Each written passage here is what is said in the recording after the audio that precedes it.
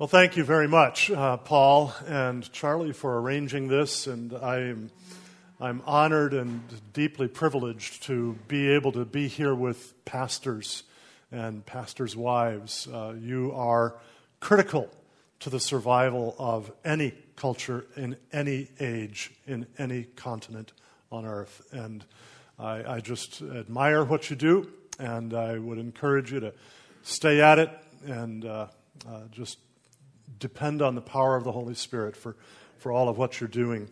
So thank you very much for coming and giving me a little bit of your time today. I hope that I will use it well. Paul just mentioned the social justice, woke, critical race theory, all of that stuff tied together, identity politics and so on.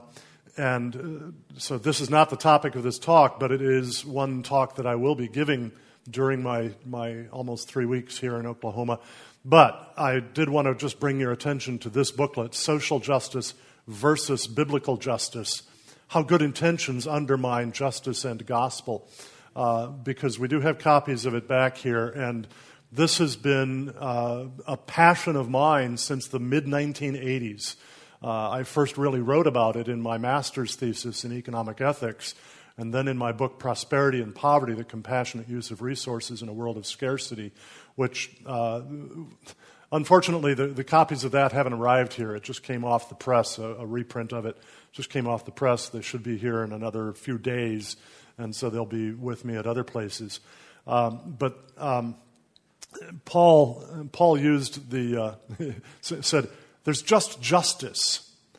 And instantly my ears perked, because that's actually the title or part of the title of a book that I'm working on writing right now. I haven't put any fingers to the keyboard on it yet, but it's boiling around in my head.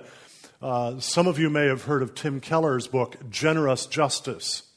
And Tim Keller, of course, is pastor of Redeemer Church in New York City. And I thank God for the many, many people who've come to faith, saving faith in Jesus Christ through his preaching of the gospel. I think that's for real.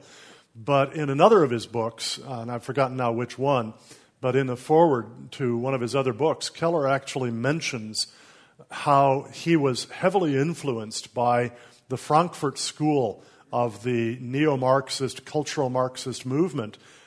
That shows itself very clearly in his book, Generous Justice. And so what I want to title my book is Just Justice, Generous Love. Finding a path to shalom for a fractured and sinful culture or sinful world.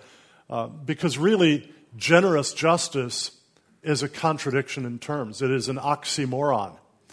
Justice, by definition, is to be impartial, absolutely impartial, and it is to render to everyone what is due. Generosity gives benefits where they are not due. And indeed, to go beyond generosity, we go to grace, and that gives benefits where what is due is harm. What is due is punishment. And unfortunately, the whole social justice movement, including, sad to say, Tim Keller in his book, Generous Justice, confuses justice and grace. And when you do that, you will corrupt the gospel. Because the gospel does include both justice and grace. It says that by God's justice, all have sinned and fall short of the glory of God, and the wages of sin is death. That's justice. And it says, but the gift, the charis, the grace of God is eternal life through Jesus Christ our Lord. Confuse justice and grace, and you will ultimately destroy the gospel. That's actually part of what destroyed the gospel in the medieval Roman Catholic Church, and it had to be restored in the Reformation. So now as usual, I'm running over on things that weren't planned to do as part of my talk. Oh, well. Now, Charlie also asked me to make reference to this. Just asked me a few minutes ago to do this. This is called The Ten Commandments. Strange title, right? And it's 22 lectures that can either be seen in 22 separate times, or they can be grouped into 13 times. So you've either got a Sunday school quarter, or you have a whole Sunday school semester, right? Or a private school semester, homeschool semester, family worship, whatever, individual time. This is lectures through the Ten Commandments, describing what they require of us, what they forbid of us, how they all point us toward Jesus Christ for our salvation, and how they shape our understanding of human interaction and the shaping of society. There is a free online PDF study guide that you can use as you go through this. And if you do, you will have the equivalent of a full seminary level course in biblical ethics, which I used to teach at Knox Theological Seminary when I was there under Dr. D. James Kennedy while he was still living. So this, I believe, America is in desperate need of revival. And revival will not come until there is conviction of sin. And the Holy Spirit uses the law of God to convict us of our sin and then to drive us to the foot of the cross for our forgiveness. And then he uses the law to instruct us in how to live. So I've many times thought this may be the most important thing I've ever produced in my life. So we have copies of this back there. Last but not least, and here is something that we do not have copies of back there, but Charlie also asked me to recommend this book to you, Live Not by Lies, A Manual for Christian Dissidents. This is by Rod Dreher. This book should be read and mastered by every Christian in America. That's not going to happen. It should be read and mastered by every pastor in America who then needs to pass its lessons on to every congregant. That's not going to happen either. But you're here, and I am telling you, this is a book you must not miss. Rod Dreher bases this book on hundreds of interviews he did with Christians in countries that used to be part of the Soviet communist bloc. How they lived under what Rod calls hard totalitarianism. And in hard totalitarianism, they use pain to keep you down, to force you to conform to what they desire, right? Dreher tells us we are facing in America not hard totalitarianism, but rather what he calls soft totalitarianism. It's kind of like the difference between the book 1984, where they use pain to enforce conformity, and the book Brave New World, where they use pleasure, drugs, and sex. As long as you conform, you get all the drugs and sex you want, and when you step out of line, you're forbidden some of that, so they use pleasure. Well, under soft totalitarian, we're being told, well, as long as you toe the line on the LGBTQ plus agenda, you can keep your job. You can keep your Facebook account. You can keep your Twitter account. As long as you comply on climate alarmism, as long as you comply on homosexual so-called marriage, as long as you comply on all the different aspects of the whole woke progressivist agenda, you can keep all these pleasures. But there is coming a time when you won't be able to even do most of your commerce, go and buy things at stores, go to restaurants and so on, unless you comply. And it's not putting a gun to your head. It's not, flogging you with a whip. That's not pain. It's the removal of pleasure. And we Christians need to be ready for this. And we need to know how to live under this. And Dreher's book is absolutely brilliant in helping to do that. So I would just very much encourage you to get and read that book as soon as you can. And I will give you one more encouragement about that. And I'm going to need to try to conform my life to this. Up to now, I've not done this very much, but don't buy it through Amazon. Buy it at a local bookstore. Charlie is working out with a bookstore here in here in Oklahoma, to buy a bunch of copies of this to resell, and I hope that she'll do it that way. All right, so enough for the preliminaries. Let me just, for a moment, pray and ask for the Lord to use the remainder of this time fruitfully. Heavenly Father, you know that I desire to be of use here. I pray that you will make the words that I say of true benefit to these brothers and sisters, and help them, I pray, to take what they learn here and to learn much more too, and to use it to equip the saints for the work of every kind of ministry, which is taking captive of every thought to the obedience of Christ, making disciples of all nations, and teaching them to observe, to obey everything that you have commanded us. So, Father, as I speak on things that don't typically even enter much into the minds of many Christians, including many pastors, I pray that this will be a helpful talk. In Jesus' name, amen. Okay, so title is kind of rough: Promises and Perils of Creation Care and Religious Environmentalism.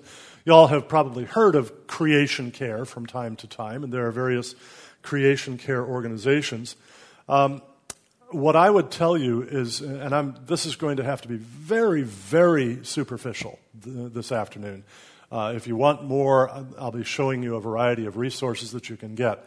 But I can summarize things this way, that most religious environmentalists, including evangelical environmentalists, Bible believers, serious Christians, people who are in many ways very, very godly people, many of them my friends, right, take secular environmentalists' claims at face value, failing to test all things, hold fast what is good, 1 Thessalonians 5:21, and to take every thought captive to the obedience of Christ, 2 Corinthians 10:5.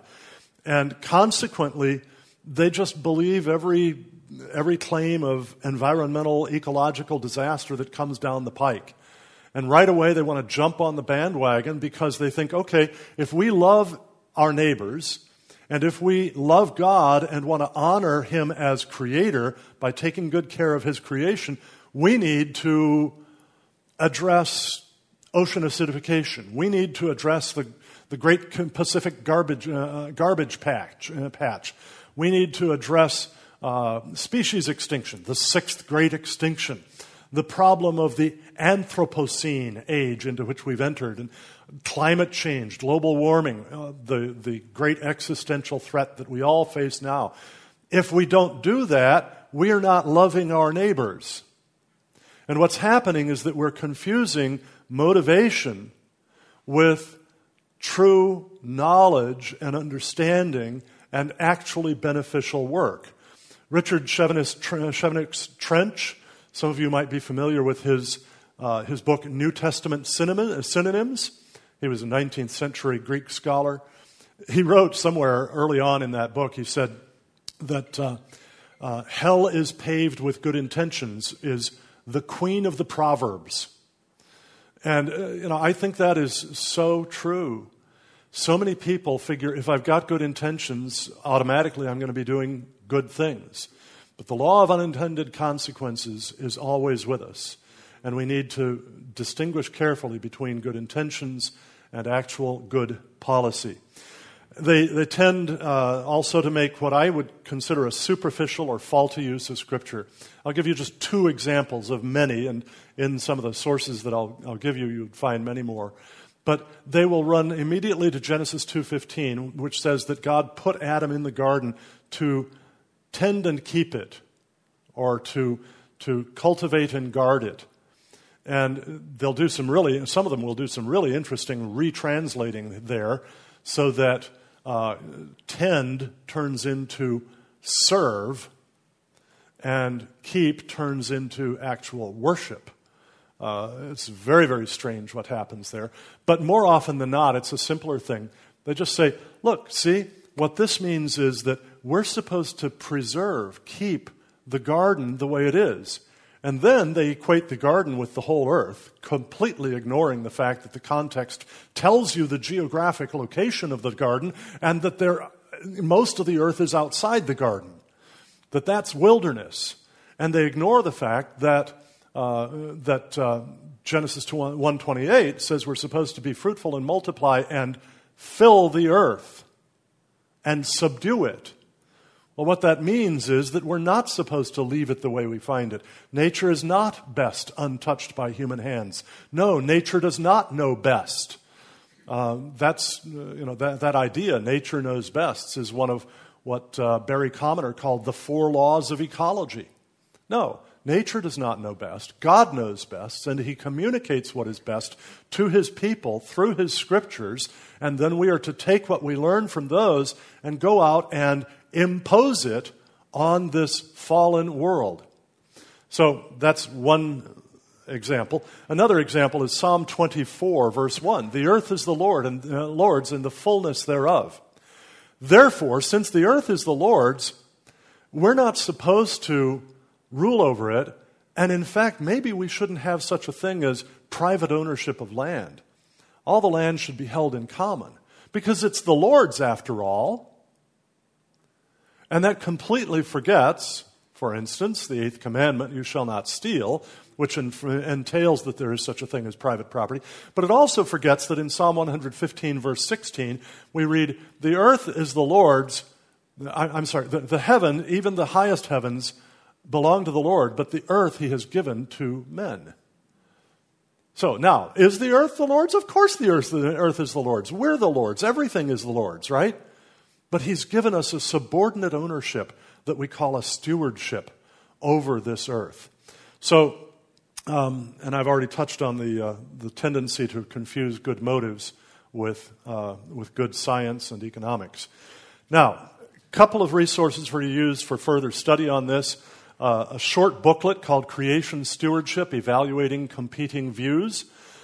In this, I have taken on a book by probably the most influential evangelical environmentalist in the world, a man named Calvin DeWitt. We share our names, Calvin. He and I are both Reformed in our theology.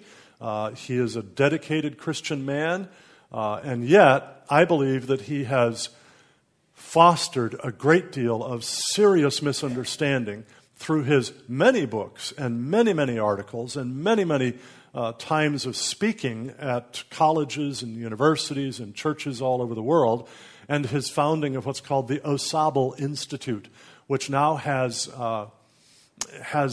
courses going on at most of the Christian colleges and universities all over America.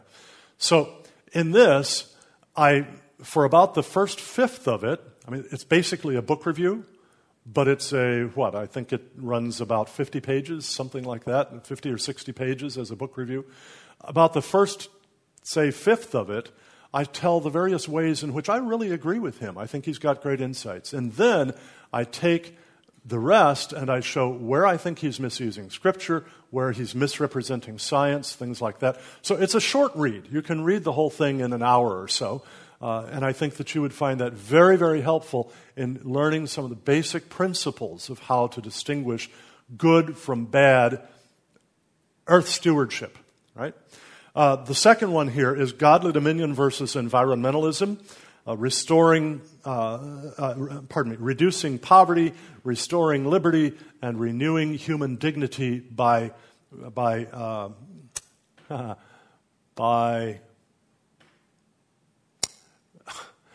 regaining the blessings of Genesis 1:28. Okay, one word there is too small for me to read it on here right now. But this is a DVD of a lecture that I've given in quite a number of different places that is much more focused, much more concentrated than what I'm doing for you today. It's also considerably longer, and that's available on our table back there as well. This contrasts Christian biblical earth stewardship with environmentalism more broadly defined, and I'll get into a little bit of that in a moment. One other resource for you specifically about the evangelical creation care movement is an article that we have online at our website, cornwallalliance.org, called Evangelical Environmentalism, bought and paid for by liberal millions. And this, of course, is free online. This is a major article that I wrote originally back, I think, in 2009. I updated it in 2014. And it shows where the money comes from to support the Evangelical Environmental Network, CreationCare.org, Floresta, a whole bunch of different evangelical environmental organizations. And guess where their money's coming from? It's coming from Soros. It's coming from the Energy Foundation of Tom Steyer. It's coming from Tides Foundation. It's coming from Hewlett-Packard, the Hewlett Foundation, Rockefeller Brothers, all of these different organizations, all of which are lined up lock, stock, and barrel against Christianity, against the biblical understanding of humanity, of male and female, of the mandate to be fruitful and multiply and fill the earth and subdue it and have dominion of it, over it. All of them are supporters of the population control movement. All of them are major supporters of abortion. Why do you think they're funding these evangelical organizations? No question about it. They see that what these folks are saying serves their agenda. Now, I'm not telling you that these evangelicals have simply said, oh, here's where the money's coming from, therefore that's what I'm going to say. What I'm telling you is these folks have determined what they want to say, and then the other folks say, aha, they're saying what we want, let's pay for it, right? So I think we need to be careful about that. All right, a couple of common worldview foundational features about environmentalism, all right? The vast majority of environmentalists in this world embrace a worldview that I call oneism. And I've taken that term from my friend Dr. Peter Jones of the Truth Exchange. You'll see his website listed there at the end of this particular page. Peter Jones is a retired professor of New Testament studies, one of the world's leading authorities on ancient Gnosticism, and probably the world's leading authority on how ancient Gnosticism has come back to bite us in contemporary thinking in America and all over the world. Oneism is the idea that all reality is one. So you lose the creator-creature distinction. And you ultimately lose all distinctions. This is why, as I put it in an article that I wrote about 25 years ago, how socialism and homosexuality have the same roots. They're both denials of distinction. Socialism denies yours and mine. Homosexuality denies male and female. The whole LGBTQ movement denies that. The transgender movement denies that. So if you ask the question, is all reality fundamentally one, or is it fundamentally two? If your answer is one, that sets you on a trajectory toward socialism, communism, homosexuality, transgenderism, everything else. All follows from that. That's why it's a worldview question, a presuppositional question. Also, so there are two types of oneism, really, two categories that tend to predominate in environmentalism. The one is secular humanist materialism. Matter is all that is, right? Of course, you all know that if matter is all that is, then of course there is no such thing as argument, because when two molecules happen to collide with each other, they don't sit down and drink a cup of tea and say, all right, which direction are you going to go and at what velocity? They just exchange energy and off they go. So if your thought is nothing but the consequence of the movement of matter and energy in your brain, then there is no thought really going on there. There's no reasoning going on. As C.S. Lewis put it in his book Miracles, in the chapter The Problem of Naturalism, he said, naturalism is the argument that there is no such thing as argument. It is therefore necessarily self-refuting, right? So that's the one form. The other form is pantheism, or sometimes panentheism. Pantheism, God is the universe. Panentheism, God is to the universe as the soul is to the body. Or spiritism. There are all sorts of little gods and spirits, and they inhabit rocks and trees and streams and mountains and all these different things. But everything is enspirited. Now, one of the things that many environmentalists will say as a criticism of Christianity is that it desacralized the natural world around us. That is, it robbed the natural world of this infusion with the universal spirit, with the world soul, with Brahman, with the spirits, and so on. But that is exactly what made the Christian understanding so different from all of those. Once we desacralized them, then instead of our being subservient to the floods, or to the heat waves, or to the cold snaps, or to diseases, we got to be their masters. And so instead of offering a sacrifice to the river god to prevent the next flood, we learned to build dams. Instead of building a temple along the side of the river to honor the gods of the river, as the Hindus do for the river Ganges, and then watching the river take that temple away, we learned to control the flow of the river. So we desacralized nature. That's actually a very good thing because it allows us then to understand nature as the creative work of God and to have the attitude toward it that the psalmist has in Psalm 19, for instance, right? The heavens declare the glory of God, and the firmament shows his handiwork. Day unto day utters speech. Night to night shows forth knowledge. There is no language in which this message is not heard, right? This is brilliant. This is wonderful. God created all these things, and because of them, we worship him. Not through them, but in response to them. But most environmentalism is either materialist or pantheist, panentheist, spiritist. Twoism answers the question, is all reality one or two? And it says it's two. It's God, the creator, and it's everything else. Right? And when we deny the distinction between the creator and the creature, then we begin to worship and serve the creature, and we make all sorts of other gods for ourselves, and then God gives us over to a depraved mind. Thinking ourselves to be wise, we become fools.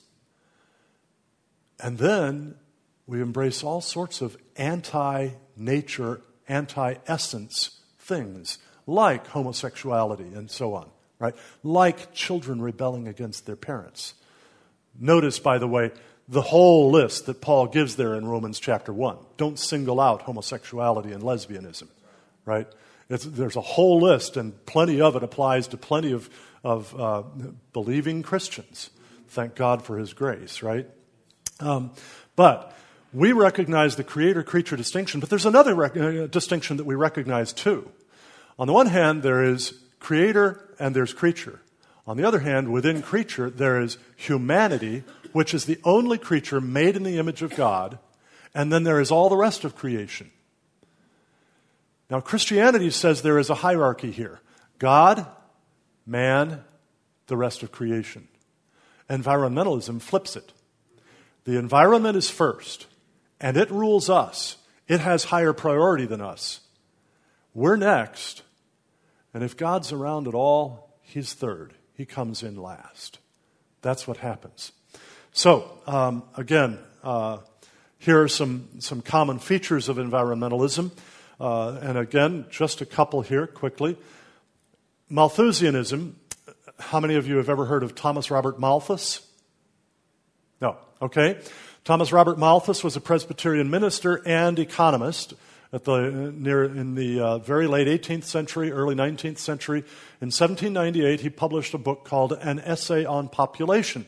And in that book, he argued that because population grows geometrically or exponentially, 2, 4, 8, 16, 32, 64, etc., right?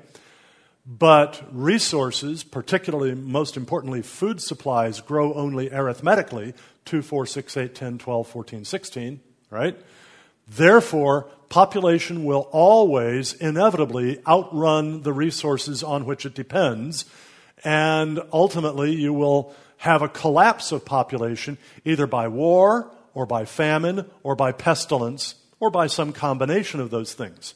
Now, Malthus was a Presbyterian minister, and he loved people, and he didn't want all the suffering that come with war, pestilence, and famine. And so what did he advise? That we needed to learn to control reproduction. We needed to learn to control population growth. And he advised this, well-meaning, right? He advised this, and millions of people all over the world bought into this within even just a few generations of Malthus. Now, interestingly enough, within just a few years, John Stuart Mill wrote a critique of Malthus's essay on population in which he pointed out that Malthus made a fundamental mistake. He didn't notice that because human beings create resources, there are no natural resources. There are raw materials, but there are no natural resources. No raw material is a resource until you figure out how to move it from where it is to where it isn't, transform it from the form in which you find it to some other form that's really usable, and then get that usable form into the hands of people who need to use it. And you have to do all kinds of fascinating things in order to do that. Until somebody figured out how to make oil into a productive resource, it was just a nuisance that bubbled out of the ground in some places and was a real pain in the neck. Oklahoma's a little different from that now, isn't it? Right? Okay, so John Stuart Mill pointed out Malthus overlooked that, and the reality is that resources can grow faster than population because human beings, with the minds God has given us, can mimic God and make more out of less. And in the third edition of his essay on population, Malthus admitted this. But nobody pays any attention to the third edition. And so the Malthusians today run most of the major global and American governmental and Western European governmental organizations, and they believe in Malthusianism. That's why population control is so popular. It's why abortion has become so rampant, because that is a major way of population control. It's why homosexuality, it's part of what has driven homosexuality. After all, what better way to not have kids than to have two men with each other and two women with each other? Now, it's kind of difficult to make kids that way, right? So there's this Malthusianism. There are two basic fears. The second one has a particular variety today. The three fears: resource depletion. We're getting to be more and more of us, and so we're using up all the world's resources. We're depleting them, and eventually they'll run out, and that will ruin us. And the second one is pollution. While we are using up all the world's resources, we're also polluting it to death. We're poisoning the planet, right? And this is the fear behind Malthusianism. Now, the reality, and I've discussed this in my book, Prospects for Growth, a biblical view of population, resource, in the future, which is available on the table back there, is that when a society goes from subsistence agriculture to early industrialization, you do have a temporary rise in pollution. But the tremendous multiplication of productivity, of food, clothing, shelter, medical care, education, transportation, everything else that benefits human physical well-being, the multiplication of those that comes from that early industrialization far outweighs the harms of the pollution to the people, which is why life expectancy rises. And that spurs a population growth spurt, right? Not because people are breeding like breeding like rabbits, but because they've stopped dying like flies. Life expectancy rises, and that's why population grows so fast for a short time. We call it the demographic transition. But shortly, as that society gets a little wealthier, people think, I don't like all that smoke from the coal-fired plants. I don't like all the smog from the cars in the highways and things like that. I don't like the trash strewn along the roads. I don't like the chemical pollutants in the streams. Not only do I not like them, but now I can afford to do something about them. I have money after feeding myself and my children and medicating and so on. I can afford to do something. So we adopt technologies that are more expensive than the basic ones, but that clean the place up. And so you get what's called the environmental Kuznets curve. That is, in early industrialization, pollution goes up, and then it peaks, and then it falls, and it goes below what it was before the industrialization. And I discussed that in another of my books called What is the Most Important Environmental Task Facing American Christians Today? The answer to that is not what you would guess. It has nothing to do with environmentalism or science or anything else. It has everything to do with educating people about Scripture. But anyway, we have copies of that back there as well. So, now the most common, back to resource depletion very, very quickly. What is the best measure of scarcity? Economists will tell you it's price. Price measures scarcity. As something becomes more scarce, its price rises. As it becomes less scarce, its price falls. Scarcity is a relative measure. It's the measure of how much is brought to market at a such and such a price compared with how much is demanded at that price. Right? So scarcity is a relative measure. Now, if we look at the long-term inflation-adjusted price trend of every single extractive resource, let me explain what an extractive resource is. That's something we take out of the earth. It can be minerals, it can be plants, it can be animals. So that's everything. All the resources that we use. The long-term price trend of every extractive resource is downward, rapidly downward, which means that all these resources are becoming less scarce, not more scarce over time, which is absolutely counterintuitive.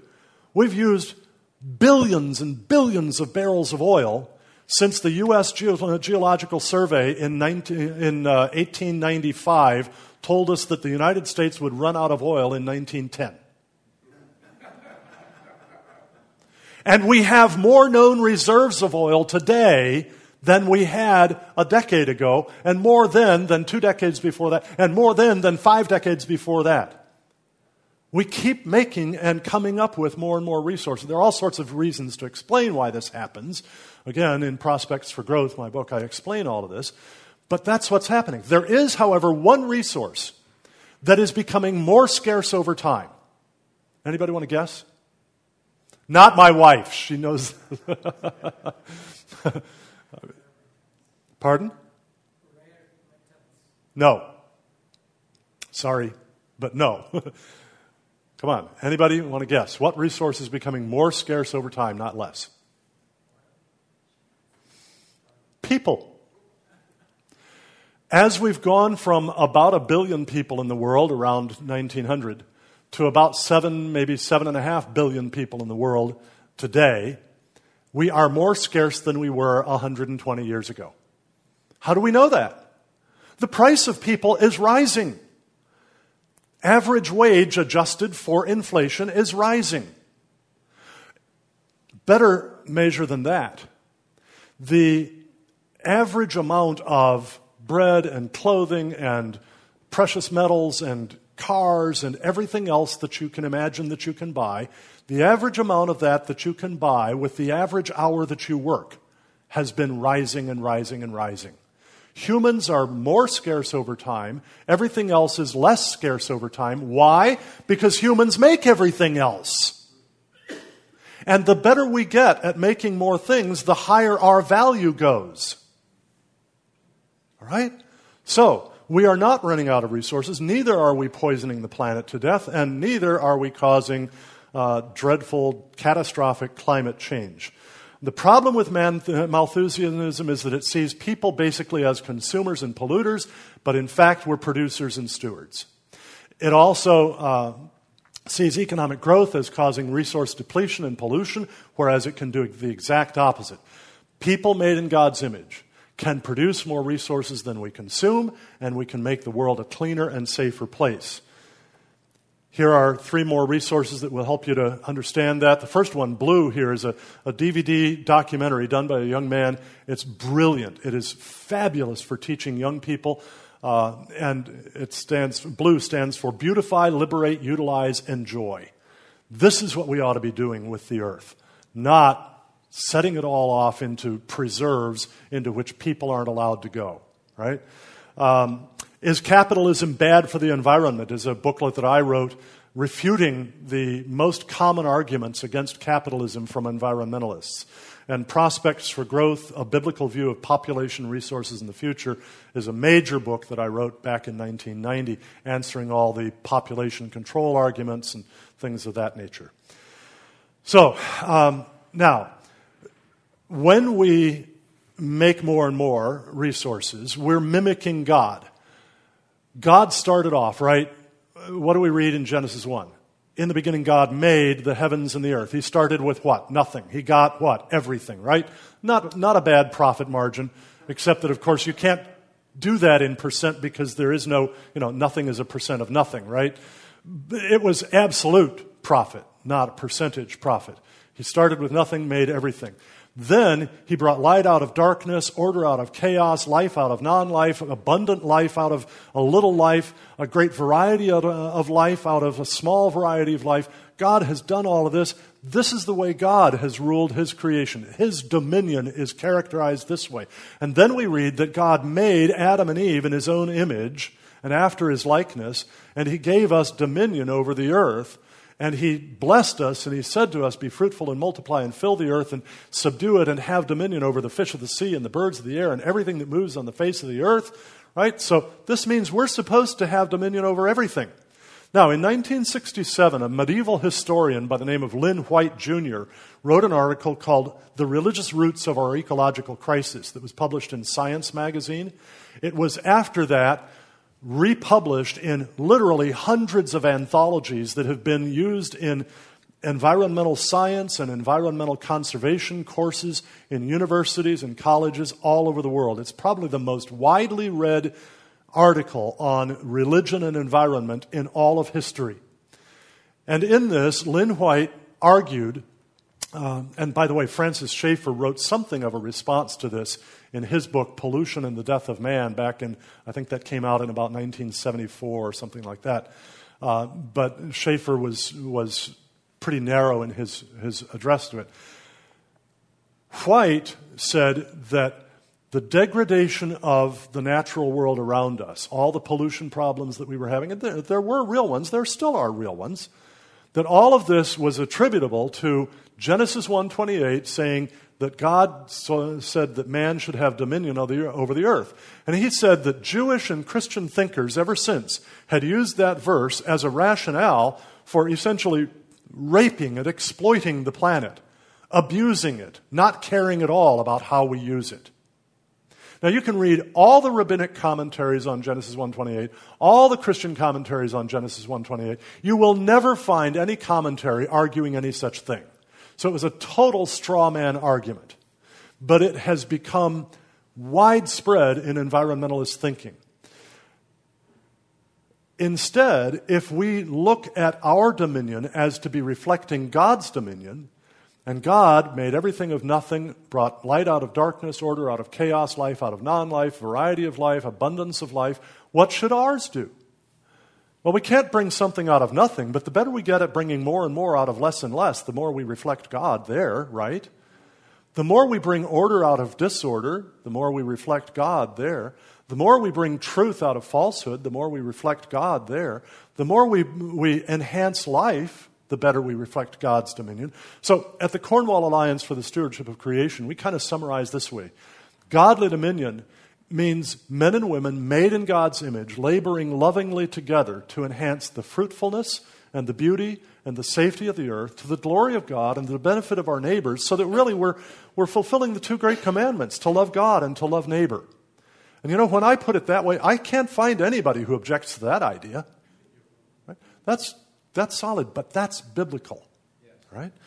Now, the big bugaboo today, of course, is climate change. President Biden told us that this is an existential threat. Think about what existential means. It threatens the very existence of something. Human civilization, American survival, the survival of life on the planet, the survival of the planet itself, maybe. Existential threat. That's such hogwash. Honest to goodness. I read a lot that comes out from the Intergovernmental Panel on Climate Change, which is the big United Nations organization that studies this all the time. And they've got lots and lots of scientists, and they are, I think, quite alarmist about this. They're far more catastrophist about it than I would be. But they never come anywhere near describing climate change as an existential threat. That's all from politicians, from environmental activists, from media folks. It's not from any of the scientists involved, all right? Now, so what they're doing is they're overstating what's called climate sensitivity, and that is the answer to the question, how much warmer will average global surface atmospheric temperature be if we double the amount of carbon dioxide in the atmosphere? That's the question. The answer, you can't know for sure without a whole lot of empirical study over a long period of time. We haven't had enough time of being able to do that sort of thing to have a really, really solid answer to it yet from empirical study. But we try to do it with computer models. And we're told, first of all, that after all, this is basic physics. You have what's called greenhouse gases. Those are molecules that absorb infrared, which is heat, as it moves from the surface of the Earth, comes in from the sun, hits the surface of the Earth, bounces back as infrared, and some of these molecules absorb that, and then they re-radiate it spherically from themselves, which means that some heat that was headed out into space turns around and comes back to the surface of the Earth. If we didn't have any greenhouse gases, the average temperature on the surface of the Earth would be 0 degrees Fahrenheit. Because we do have them, the average temperature on the Earth is about 59 degrees Fahrenheit. We should be glad that we have some greenhouse gases in the atmosphere. The most important one, by the way, is called water vapor. That amounts for, it varies because the amount of water vapor in the atmosphere goes up and down over time, but generally anywhere from about 85 to 95% of the greenhouse effect is from water vapor. About 4.5% to 5% comes from carbon dioxide, and the remainder comes from methane and ozone and a variety of other trace gases. But the question is, if we double the amount of CO2 in the atmosphere, how much warmer will average global surface temperature be? The computer models have been telling us since the Charney Report in 1978 under President Carter, anywhere from about 1.5 to 4.5 degrees Celsius increase in global average temperature. Now, the best empirical studies that we've been able to do since then, especially those that use satellites to measure global temperature, are telling us instead that the rate of warming in response to the increase of CO2 in the atmosphere so far figures out instead to anywhere from about 0.3 to about 1.5 or 1.75 degrees Celsius of warming in response to a doubling of CO2 in the atmosphere. By the way, we haven't doubled it. Before the Industrial Revolution, it was about 280 parts per million. Today, it's about 415 parts per million. We've raised it by about 48%. So it might reach double near the end of this century, but we're not there yet. So the best empirical evidence is that the warming rate is much lower than the computer models tell us. Now, there's a reason for that, and there are a whole bunch of different reasons for that. One of them is one that the UN IPCC itself stated in its third assessment report back in 2001, where it very clearly said that the climate system is a coupled, nonlinear, chaotic system, and it is therefore impossible to predict future global temperature. And yet we've been trying for now 50 years to do it by using computer models. Another reason is the computer models are hopelessly simplistic compared with the real climate system. The climate system is probably the most complex natural system we have ever studied, with the exception of the human brain and DNA. We can't account for the vast majority of the different elements of the climate system in our computer models. We don't even know whether a lot of the feedbacks are positive or negative, whether they enhance or subtract from initial warming or cooling. We don't know. So instead, we just plug in, we parameterize, we plug in figures to the computer models, and we play around with them. That's ad hoc. That's called curve fitting. That's why the models are able to reasonably well fit the past temperature. It's because we already know the answer to that, so we can monkey around with all the numbers we need to get the right answer from the model. What they can't do, and have never done accurately, is to predict future temperature. In fact, on average, the models predict between 2 and 4 times as much warming as actually observed over the relevant period of time. So, since they can't really prove this stuff by solid science, they appeal instead to consensus. Al Gore and President Obama and all sorts of others have told us over and over again, 97% of all climate scientists agree. That was based on bogus studies, and I don't have time to tell you what they were or why they're bogus, but you can look them up on our website in an article by Neil Frank, a former director of the U.S.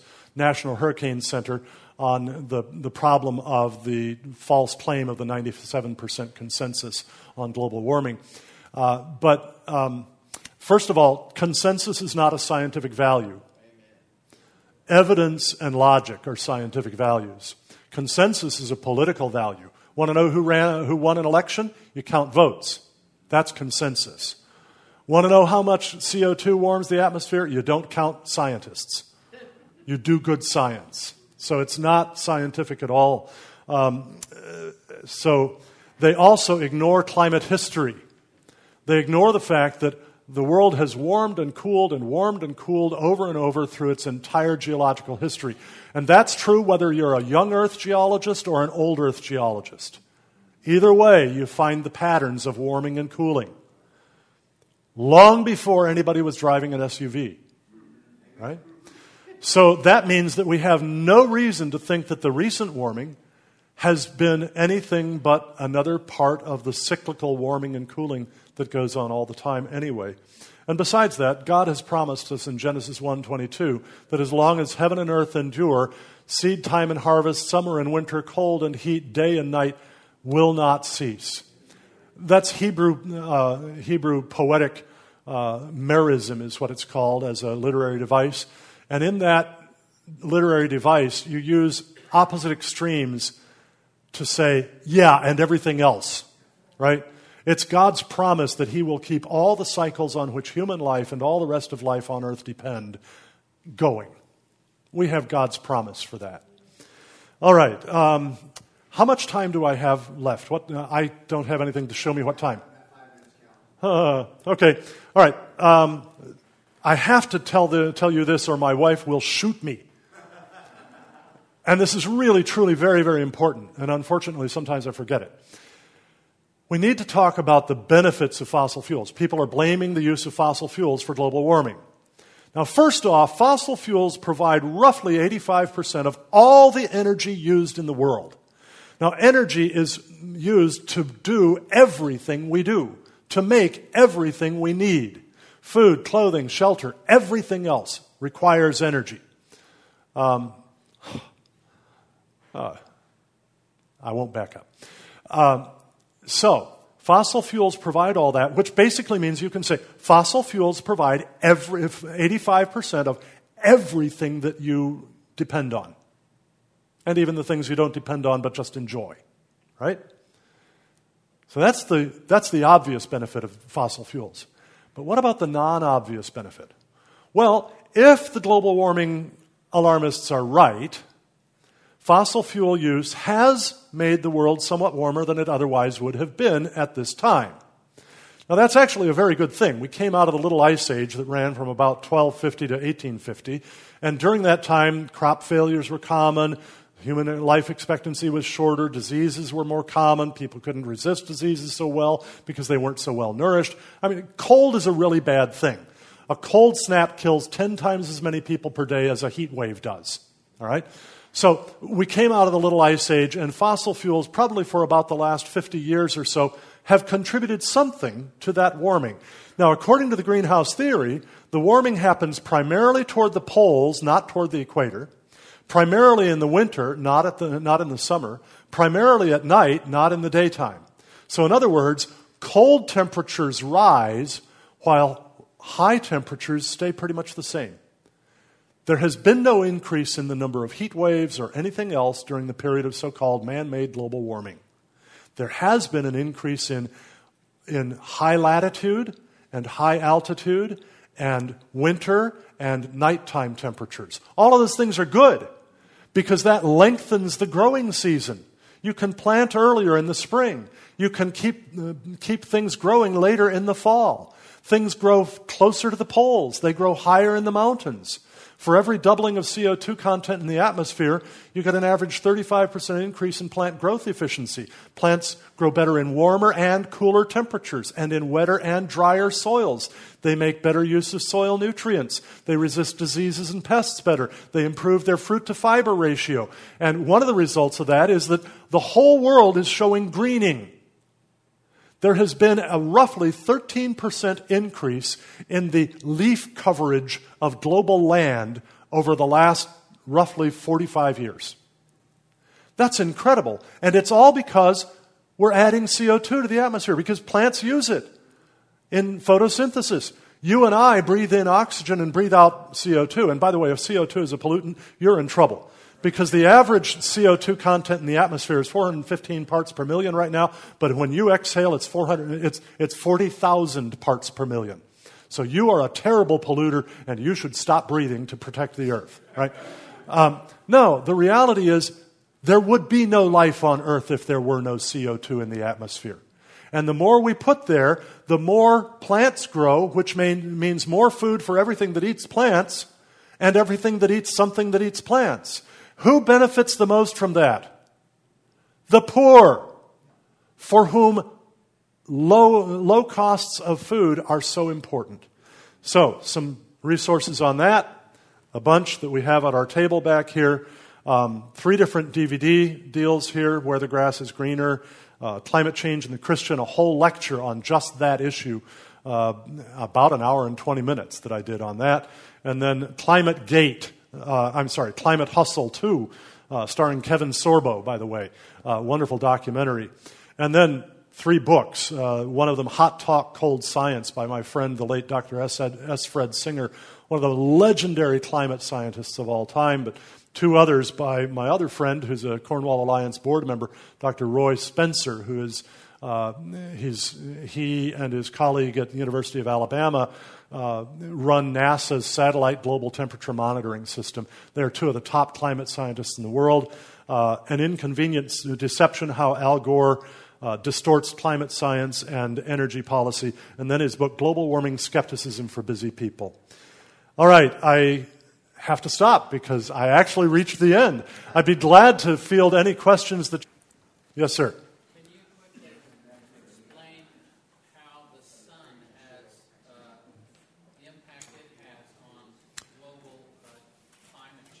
Sure. Yeah. The question is, can I explain how the sun influences global climate change?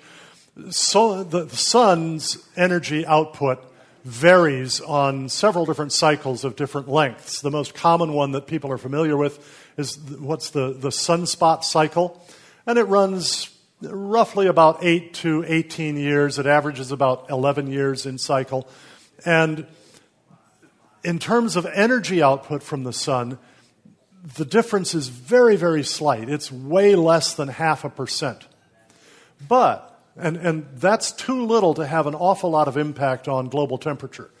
But something else cycles right along with energy output from the sun, and that is solar magnetic wind. And solar magnetic wind modulates the influx of what are called galactic cosmic rays. Now, this is something that we've only begun to really understand in about the last 25 or 30 years, but it's increasingly well supported by actual empirical experiments, right? Laboratory experiments. As galactic rays go through the atmosphere and they collide with various different molecules, they ionize them, and that allows those molecules to become nuclei for water vapor to condense and form clouds. Now, clouds are far and away the most important determinant of temperature around the Earth. Low clouds cool the surface of the Earth by reflecting a lot of sunlight back into space. High stratospheric clouds warm the surface of the Earth by bouncing some infrared back toward the surface of the Earth.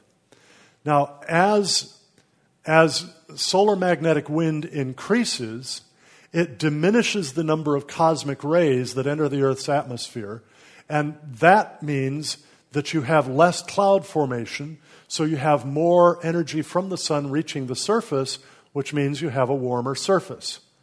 As solar magnetic wind decreases, you have more galactic cosmic rays coming in. That means you form more clouds, more low-level clouds, and so therefore you're going to cool the surface. So that's one of the cycles on which the sun does influence. And there's very good empirical evidence that the correlation between solar cycles and global temperature is much, much stronger than the correlation between atmospheric CO2 and global temperature. And in fact, by the way, there is a correlation between atmospheric CO2 and global temperature. But when you look at it really carefully, you discover that temperature changes before CO2 changes. So it's not CO2 driving temperature, it's temperature driving CO2. And that's because as ocean water warms, it outgasses CO2, and as it cools, it absorbs CO2. So anyway, that takes away the idea that CO2 is driving global temperature. Okay?